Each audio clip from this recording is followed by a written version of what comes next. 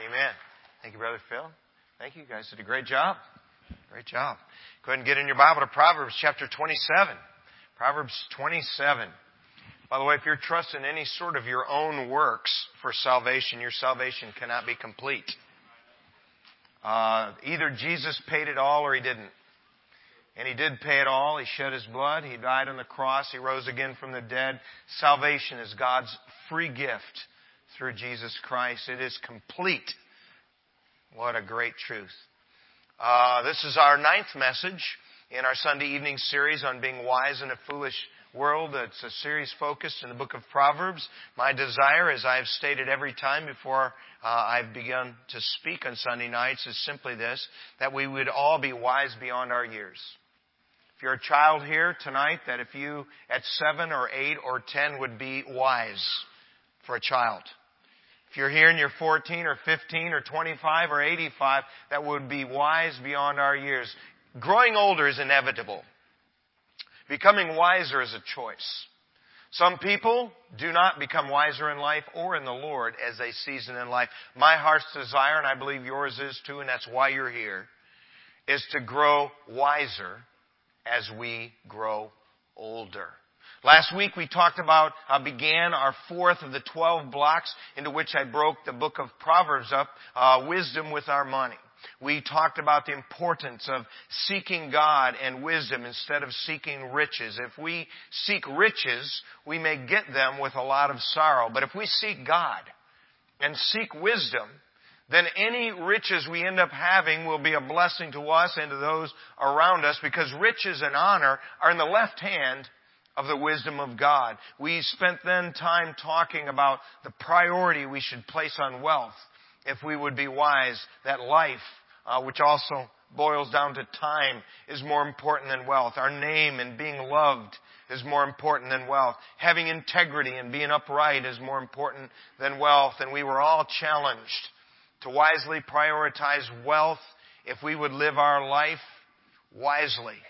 Not giving lip service to those priorities, but actually prioritizing wealth in that manner. Now, with money being such an important subject to our own hearts and in this world, it's no surprise Proverbs has a lot to say about it. Tonight, I'd like to spend some time talking about warnings associated with wealth in the book of Proverbs. Now, we're warned about a lot of things in our culture because everyone is afraid of being sued. In fact, we sort of live on warning overload. You cannot watch a commercial about some medical breakthrough, but what the first half is what it'll do for you, and the last half is how you might die if you take it. We're constantly warned. And so because we're warned so often and about so many things, we sort of live our life on warning overload, and we sort of then pick which warnings we ignore and which ones we heed. If you've ever driven east, when you drive into Pennsylvania, the first thing you see is a huge sign that lists all the speeding fines in Pennsylvania. And I don't know, but when you see that sign, the first thing that goes through my mind is, I better watch myself because I don't want a speeding ticket. There are warning labels on everything we buy. Don't use your lawnmower to trim your bushes. Don't take this tag off your mattress. You might be jailed. No, I don't pay a lot of attention to those, but to be honest with you, I never use our lawnmower in the bushes. It may even shock some people. On the Q-tip box, it says, don't put these in your ear. But yet I put one in my ear almost every morning of my life. Surprising, isn't it? On the other hand, if God warns us about something, we would be really wise to pay attention. What kind of things, with regard to our wealth, did God warn us about? Go ahead and stand, please, in honor of God's Word. This is just simply the second part of our wisdom with our money. Proverbs chapter 27, verse 23. Proverbs 27. I hear a lot of pages. What did I say? I said 27? Oh, okay. Proverbs 27, verse 23 says, Be thou diligent to know the state of thy flocks, and look well to thy herds. For riches are not forever, and doth the crown endure to every generation. The hay appeareth, and the tender grass sheweth itself, and the herbs of the mountains are gathered. The lambs are for thy clothing, and the goats are the price of the field. And thou shalt have goats' milk enough for thy food, for the food of thy household, and for the maintenance of thy maidens. Thank you. Might be seated. Now, in the book of Proverbs, there are two things that God says are forever, and one thing that God says is not forever. In Proverbs 12:19, he says, the lip of truth shall be established forever. In Proverbs 29:14, he said, the throne of the king who faithfully judgeth the poor shall be established forever. But notice that God makes a point in verse 24, in the first part of that, says, for riches are not forever. God makes a point to tell us that if we would wisely consider our wealth, we need to understand that wealth is not eternal. Now, he does take time to point out that we are supposed to diligently watch what is going on with our wealth and care for it. He does that in verse 23. Be thou diligent to know the state of thy flocks and look well to thy herds. And of course, in that era, no one had 401ks and there was no stock market, and a person's wealth was wrapped up in their land. It was wrapped up in any silver or gold they might have. It was wrapped up in the livestock they own. And he says here, listen, he says, be diligent to know what's going on with that stuff. You say, why? Well, verses 26 and 27, because God provides for us through them. The lambs are for thy clothing, and the goats are the price of the field. And thou shalt have goats' milk enough for thy food, and for the food of thy household, and for the maintenance of thy maidens. It's not our subject tonight, but every time I read that, it always goes through my head, how much does maiden maintenance cost? A lot.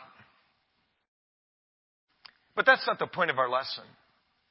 The point of the lesson is that God says, be diligent to watch this stuff, care for it. This is how I provide for you. But don't forget that riches are not forever. Wealth is not eternal.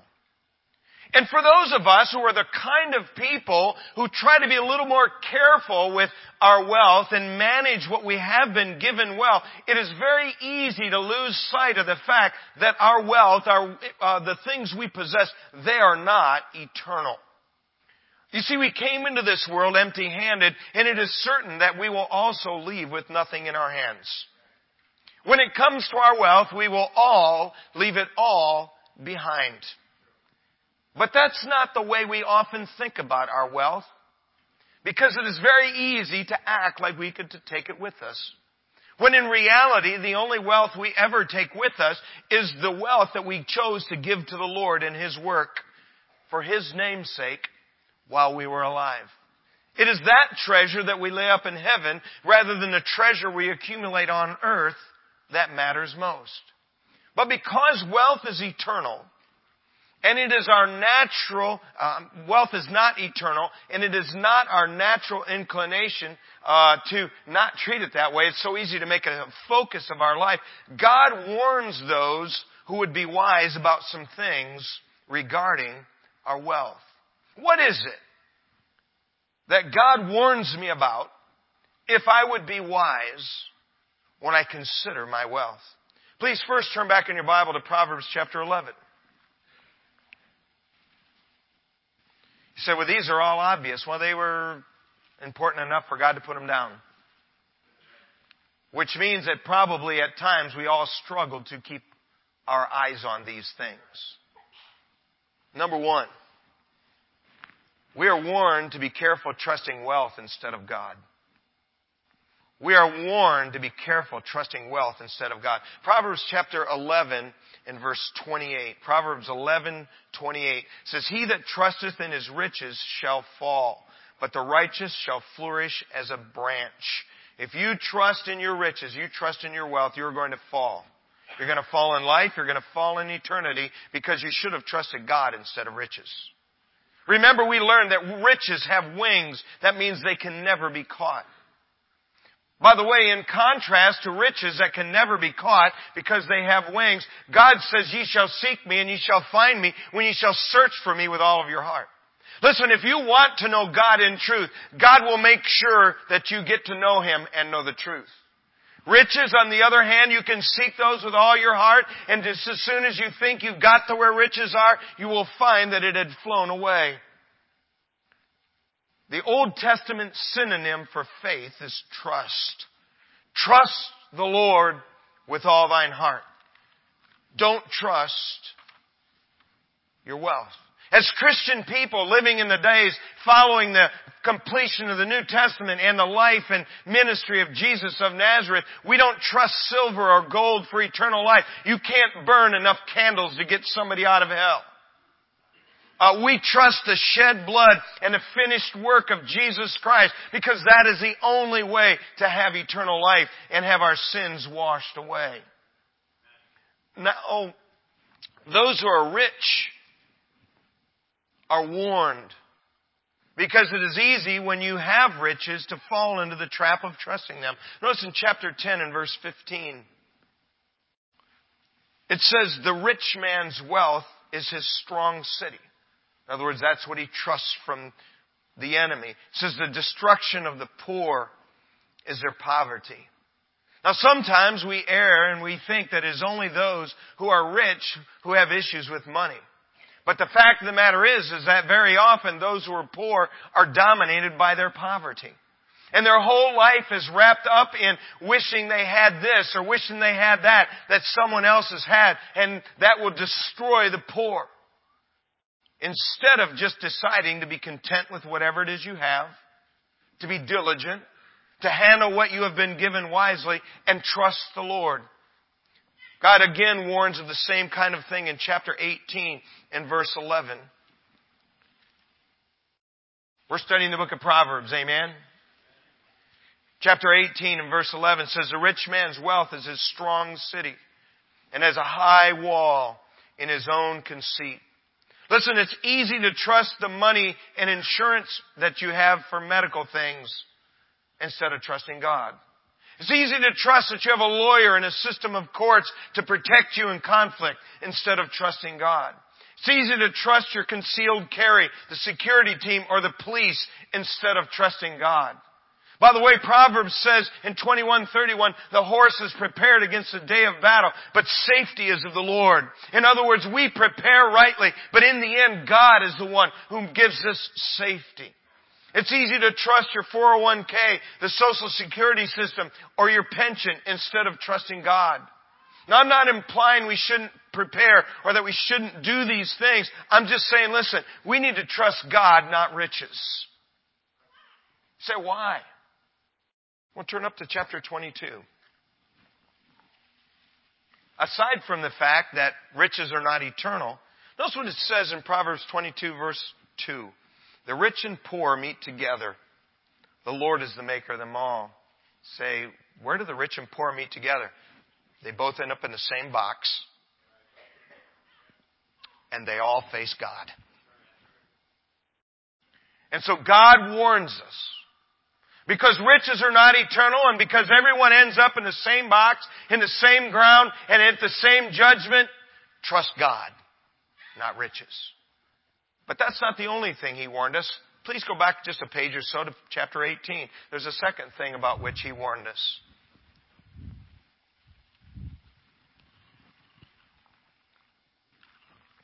Number 2, we're warned to be careful trying to accumulate money too quickly. We're warned to be careful trying to accumulate money too quickly. Notice in Proverbs 28 verse 20. Proverbs 28:20, and I've got to get there myself. Proverbs 28:20 says these words, a faithful man shall abound with blessings, but he that maketh haste to be rich shall not be innocent. Now, He warns us here to be faithful instead of hasty when it comes to our money. Now, we'll talk a little bit more about haste in this series when we arrive at the block of wisdom for leadership. But here we're specifically warned that if we are in a hurry to become wealthy, we will not remain innocent. You say, why? Well, he gives us one of the reasons in verse 22 there of chapter 28. He that hasteth to be rich hath an evil eye, and considereth not that poverty shall come upon him. See, what does that mean? It means that if you're in a hurry to be rich, you'll stop looking at things rightly. You'll begin to look at people as, well, this is somebody I can get something from. Instead of this is somebody I might be able to give something to. People will become resources. They will become pawns. They will become something that you use to get where you want to go. You'll get an evil eye if you are in a hurry to be rich, and you'll stop looking at people as what can I do? How can I help them? How can I influence them for good? And not only that, every situation will become about money and profit. Instead of some situations being about money and others not. By the way, don't act so pious. Some situations are about money. That's why we work. There's nothing wrong with money itself. It is a priority on wealth that becomes a problem. And when you are in a hurry to be rich, you'll begin to look at every situation only through the eyes of what it costs me or how much I can profit, and you'll begin to look at people in a wrong manner. Now, some people are not in a hurry about anything. They're just basically lazy, slow movers with little or no concern about the future. And others are in such a hurry to become rich that they do a lot of sinful and unwise things to get there. Listen, if you're in a hurry to be rich, you're not going to enjoy the journey of being young. Listen, if you're hearing a child, enjoy it. If you're hearing a teenager, enjoy it. If you're here and you're a young adult, enjoy it. Don't always be in such a hurry to be out there making your money. Just enjoy where you are. And if you're in a hurry to be rich, you're not going to enjoy where you are. If you're in a hurry to be rich, you'll put serving Jesus on the back burner instead of something you are supposed to do now. I know of all kinds of people. They're so busy building their career and their resume, they don't have any time for Jesus now.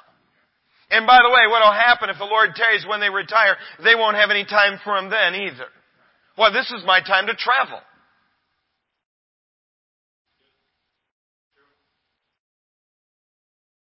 If you're in a hurry to be rich, you'll not prioritize the key relationships in your life and invest in them. You'll be investing in your 401k, but not your marriage. You'll be investing in the stock market, but not your children. If you're in a hurry to be rich, you will not be as charitable and as giving as you should be along the way. And giving will always be something for tomorrow. If you're in a hurry to be rich, you'll take too many risks. You'll be ripe for all these get-rich-quick schemes of all sorts. Listen to me. I'm going to give you some of the best financial advice you've ever had in your life. You ready? If it is too good to be true, it's probably not true. If it brings that much profit that quickly with that small a risk, somebody's lying to you. Are you in a hurry to be rich?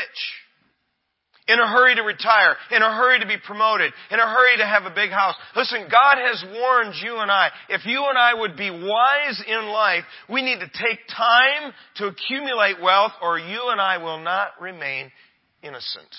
Amen? But there's a third thing He warned us about. Not only did He warn us about being in a hurry to be rich, not only did He warn us about trusting God instead of riches. Number 3, go back to chapter 22.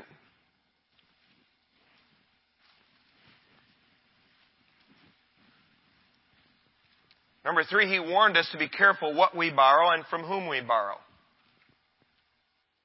He warned us to be careful what we borrow and from whom we borrow.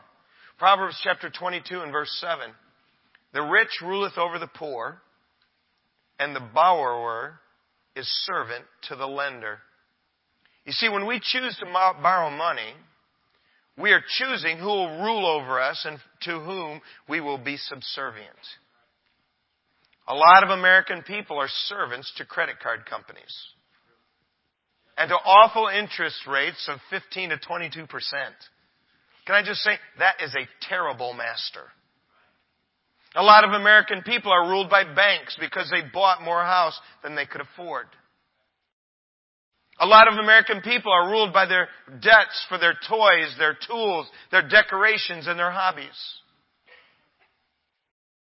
I realize that there are those who teach that all debt is bad. I wouldn't personally go that far, but I will say this. The farther we stay from the monster of debt, the better off we are. And a lot of Christian people have way too much debt. And God has warned us about that. By the way, if you're trying to learn about how to budget your money and minimize your debt, read books by Dave Ramsey. So he's not a King James guy. Listen, if I knew a King James guy that was good on that subject, I'd recommend them. Don't get your Bible from them. Get some good financial advice. I just want to say every borrower is ruled by and is subservient to anyone or any organization from whom we borrow money. Are you careless or careful with your credit cards? Are you thoughtful or impulsive when you buy a car? Is the debt you have to house you and your family reasonable or excessive because of your covetousness? Are you trying to maintain a lifestyle that fits a wise follower of Jesus or someone who's living for this life? Are your debts always a hindrance from you giving like God has taught us to give? God has warned us. If you and I would be wise, we need to minimize the amount of debt we have in life. Amen? I said because wealth is not eternal and because we all end up in the same box and at the same judgment, God warned us to trust Him, not riches. God warned us not to be hasty to be wealthy. God warned us to be careful how much we borrow and from whom we borrow. And number 3, go back in your Bible to Proverbs 6. And I'll say lastly, because I know you have dessert on your mind. By the way, I don't know that there's such a thing as a bad dessert. I mean, some's better than others. But I don't know if there's anything bad that's a dessert. It's like there's no bad donuts. Amen? I don't preach the Bible whether you like it or not. And lastly, tonight, God has warned us to be careful whose debts we back. He has warned us to be careful whose debts we back. Proverbs chapter 6, verse 1. My son, if thou be surety for thy friend, if thou hast stricken thy hand with a stranger, thou hast snared with the words of thy mouth, thou art taken with the words of thy mouth. Do this now, my son, and deliver thyself when thou art come into the hand of thy friend. Go, humble thyself, make sure thy friend. Give not sleep to thine eyes, nor slumber to thine eyelids. Deliver thyself as a roe from the hand of the hunter, and as a bird from the hand of the fowler. Now, that word there in verse 1, surety, is not a word that we're really all that familiar with. This is the first mention of the word surety in Proverbs, and it begins with a warning.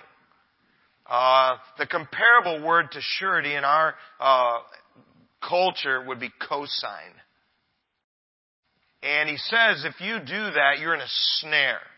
You see, he said, if you're surety for thy friend, if thou hast stricken the hand with a stranger. In other words, your friend wanted to borrow money. He borrowed it from a stranger, and you shook the hand of the stranger. Says, yeah, if he doesn't pay that $1,000, I got his back.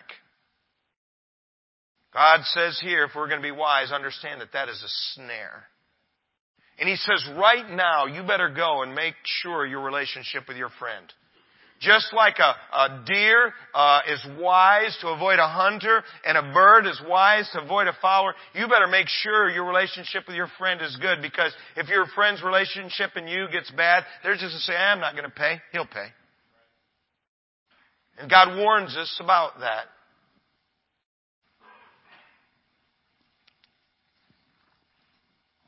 You say, why? Because mark it down, a lot of good relationships have been ruined by it. Now, The word surety, in this kind of a context, occurs 11 times in the Old Testament, and 7 of them are in the book of Proverbs. If you're here and you're a student of the Scripture, you may remember that Judah chose to be surety for his brother Benjamin when their father Jacob didn't want to risk letting Benjamin to go to Egypt. And you may remember when Benjamin was supposed to go to jail, Judah stepped up and said, "Hey, don't put him in jail. Put me in jail." He stood as surety for his brother. So, if it occurs 7 times in the book of Proverbs, it must have been pretty common. Suretyship must have been pretty common practice in Solomon's day. And by the way, it's a pretty common practice in our culture as well to co-sign on a loan. And most banks do require a co-signer when someone is either too young to have good credit or when someone is older and they've earned their bad credit. Surety is kind of a twin sister to lending money. You see, when you're surety for someone, you're lending your name and your reputation and your resources to back them up if they fall. And so all these warnings about surety would certainly apply to not just who we might co-sign for, but to anyone also that we might lend money. And Proverbs chapter 6 verses 1 to 5 is not the only warning about surety in Proverbs. It's just the first of several. It's kind of interesting actually that Proverbs is silent about being surety for someone in our family. It only deals with being surety for friends and strangers. Notice what it says in chapter 11. By the way, I just believe God knows more about life than I do. And I don't want to be too soon old and too late smart. And so I think the younger in life that we embrace these things that God has taught us about life, the better our life will be. Amen. Notice what he says in Proverbs chapter 11 and verse 15. He that is surety for a stranger shall smart for it. And he that hateth suretyship is sure. Notice that's a stronger word than being surety for your friend, which is a snare. If you're going to be surety for a stranger, that's more like a business deal. You're going to smart for it. You're going to feel pain because of it. In fact, turn up a few pages to chapter 17. He just flat out tells us that if we do this, it's a reflection of a lack of understanding. In Proverbs 17, verse 18, he says, "A man void of understanding striketh hands, and becometh surety in the presence of his friend." God has warned us clearly about this. It is a general principle for wise living. Look at chapter 22, verses 26. "Be not thou one of them that strike hands, or of them that are sureties for debts." Now, we may not like God's wisdom when it comes to lending money and backing the debts of others. But I want to just remind everybody here that our loving Father is trying to keep as many of our relationships here healthy as possible. Most of us know someone who is bitter and angry today because they trusted someone and they lent them money or they co-signed for them, and then that person defaulted and left them responsible. Most of us know families that have been divided and friendships that have been ruined over co-signing for a loan or lending money that was not paid back or not paid back in the manner that person thought it was supposed to be paid back. Now, I'm not going to stand here and say that suretyship is strictly forbidden and that is always sinful. But listen, God has clearly warned us about it. So, how would you summarize, Brother Wally, what you just said? Here's how I'd summarize it. Don't lend money or co-sign for a loan you're not willing to lose or can't afford to lose. Especially to someone not close to you personally. And the more distant they are from you, the more you and I are cautioned against doing it. Are you careful to whom you lend money? By the way, I would just suggest this. If you ever feel like I should lend money to someone, I'm not implying you shouldn't hope to get it back, but I'm saying this. You need to be prepared to not get it back. I'm serious about that. And if you don't look at it like that, here's what's going to happen. For $50 or $100 or $200 or $500 or $1,000, you are going to be estranged from someone to whom you should be still close. What a tragedy. Maybe God is teaching us that most of the time we are just better to let people wait until their own credit is good enough and they have enough of their own money for this purchase before you get on the line for their purchase. Will you heed God's warnings about wealth and be wise in God's sight when it comes to your money? It's not eternal. We need to trust God, not wealth. We need to be careful instead of hasty to profit or gain wealth. We need to be careful from whom and how much we borrow. We need to be careful whose debts we back or to whom we lend money. But listen to me, no matter how careful you are with your money, only Jesus can save your soul. If you are not born again, according to Jesus, He said, "Verily, verily, I say unto thee, except a man be born again, he cannot see the kingdom of God." You will not see God's kingdom unless you're born again. And you cannot buy a new birth. That is God's gift to you through faith in Jesus Christ and repentance. Amen? If tonight you've not done that, believe in the Lord Jesus Christ, and thou shalt be saved. Go ahead and stand.